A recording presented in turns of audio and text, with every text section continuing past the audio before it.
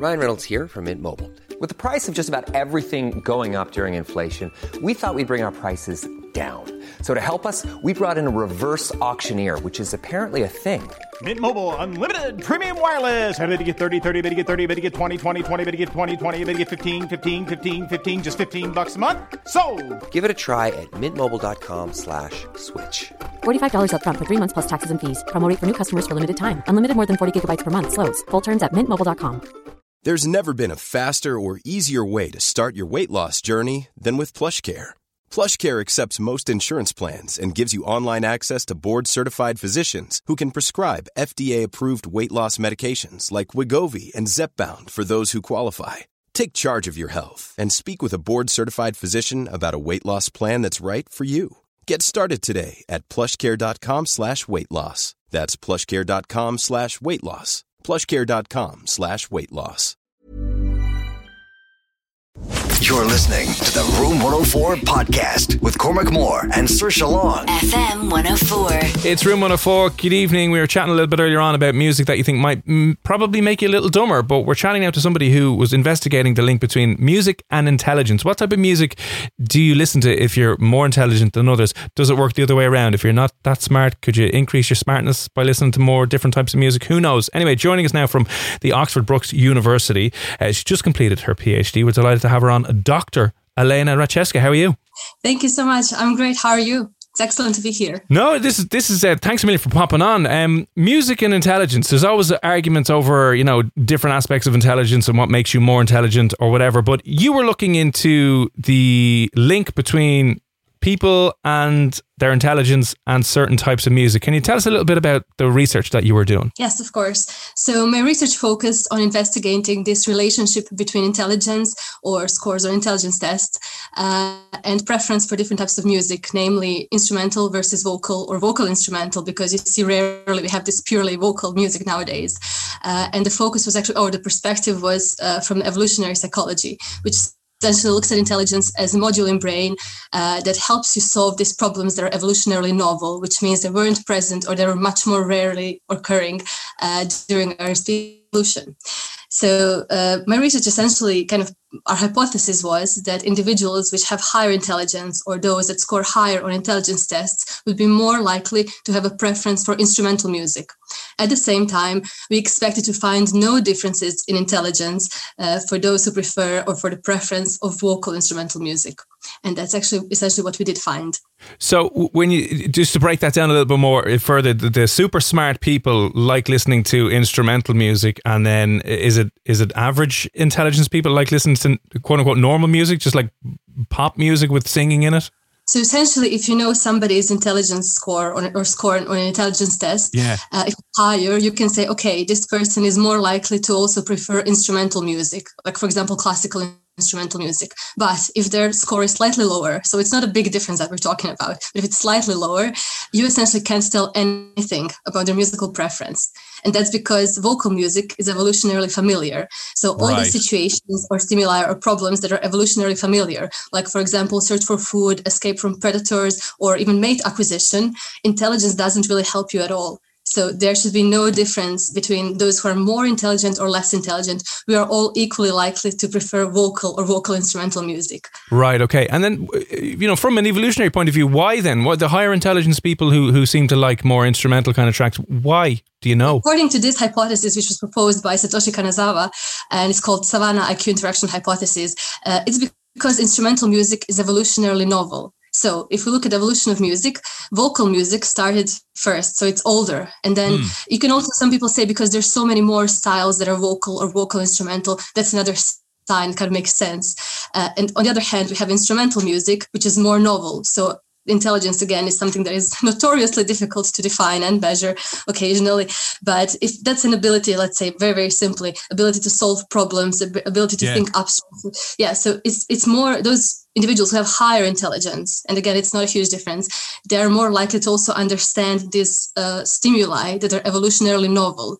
And then if you understand something, you're of course more likely to also prefer it or to like it. It doesn't mean that you will, but of course, if you don't understand something, then your chances are that much lower.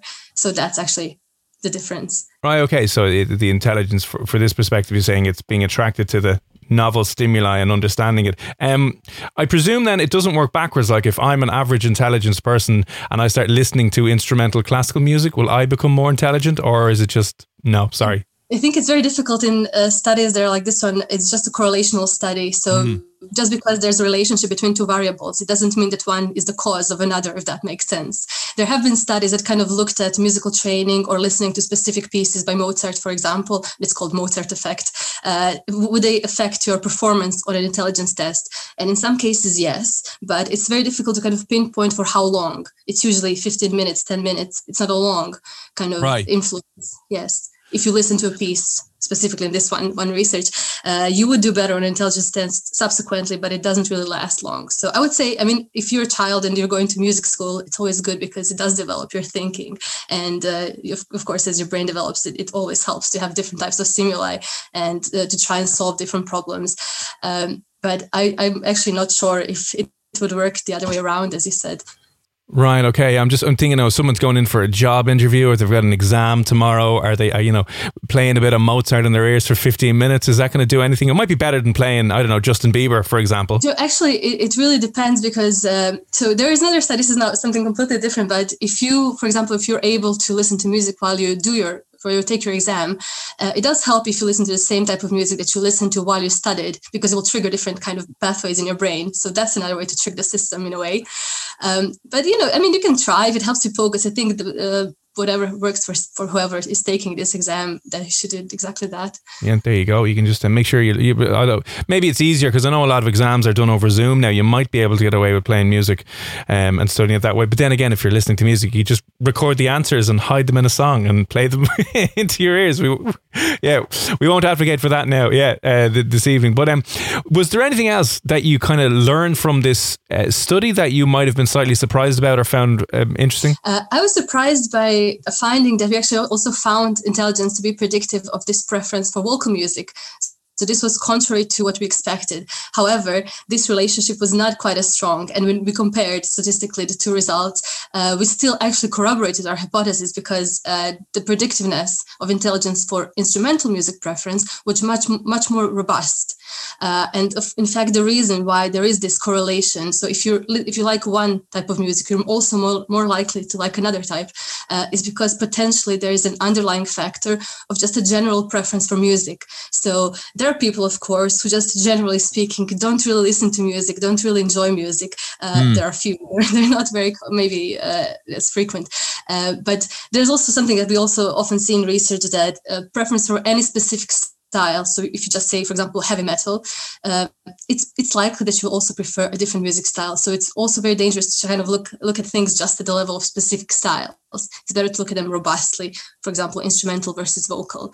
So in the end, when we kind of looked at all the results together, it did make sense. But yeah, at first we were kind of surprised because it was not what we expected at all. But yeah, it was very, very interesting to see that as well. And what surprised me as well is just how many people looked at this research and looked at this paper and this is, of course, the consequence of kind of different media outlets treating this research kind of as a clickbait in a way. So I got some quite angry messages at one point on my Instagram, which is really funny, because people would just kind of put a title, oh, if you're less intelligent, you're going to like this type of music. And if you're more intelligent, you're going to like this type of music. And this is not what we're saying at all. There was another part of our research where we actually did look at this factorial structure. It's called behind our scale of musical preferences. So essentially, we wanted to see how these different styles group together and whether that's correlated to intelligence. And then now this is slightly different because we are no longer in the area of evolutionary psychology. We are in the area of cognitive psychology. But we did find that, for example, certain musical styles, they are more related to, there is a relationship between the preference for them and the higher intelligence. And of course, we are not the first to find this particular connection. So I think people like to focus on those because those are kind of more clickbaity. Oh, of course. Yeah, you got to get those clicks in. That's the only thing that matters, is your years of research coming down to a few clicks. But you didn't then obviously look at the far side of it then. You could look at the extremes and say the dumbest people in the world like this type of music. You can't say that, can you? No, absolutely not. Because I think it would be very unfair, and it would be invalid as well, because those differences in intelligence are not that big. It's only a few points on an intelligence test. The thing is, it's so robust, and we keep getting the same thing between different research, different types of tests of intelligence. So that's why it's interesting. But in reality, it's a small difference. And I would not like anybody to feel bad, especially because, again, if we look at these vocal styles, which are more prevalent, there is no difference. Like people who like rap and who like pop and who like R&B, they're not less intelligent. And especially, again, what I said before, if you prefer one type of music, you will also prefer other types of music as well. So, for example, I know for myself, and I went to music school and I played the piano, and my musical taste is quite eclectic as well. So this is just anecdotal on, of course, one person, but there's hundreds and thousands, and I think we all kind of are similar in that sense as well.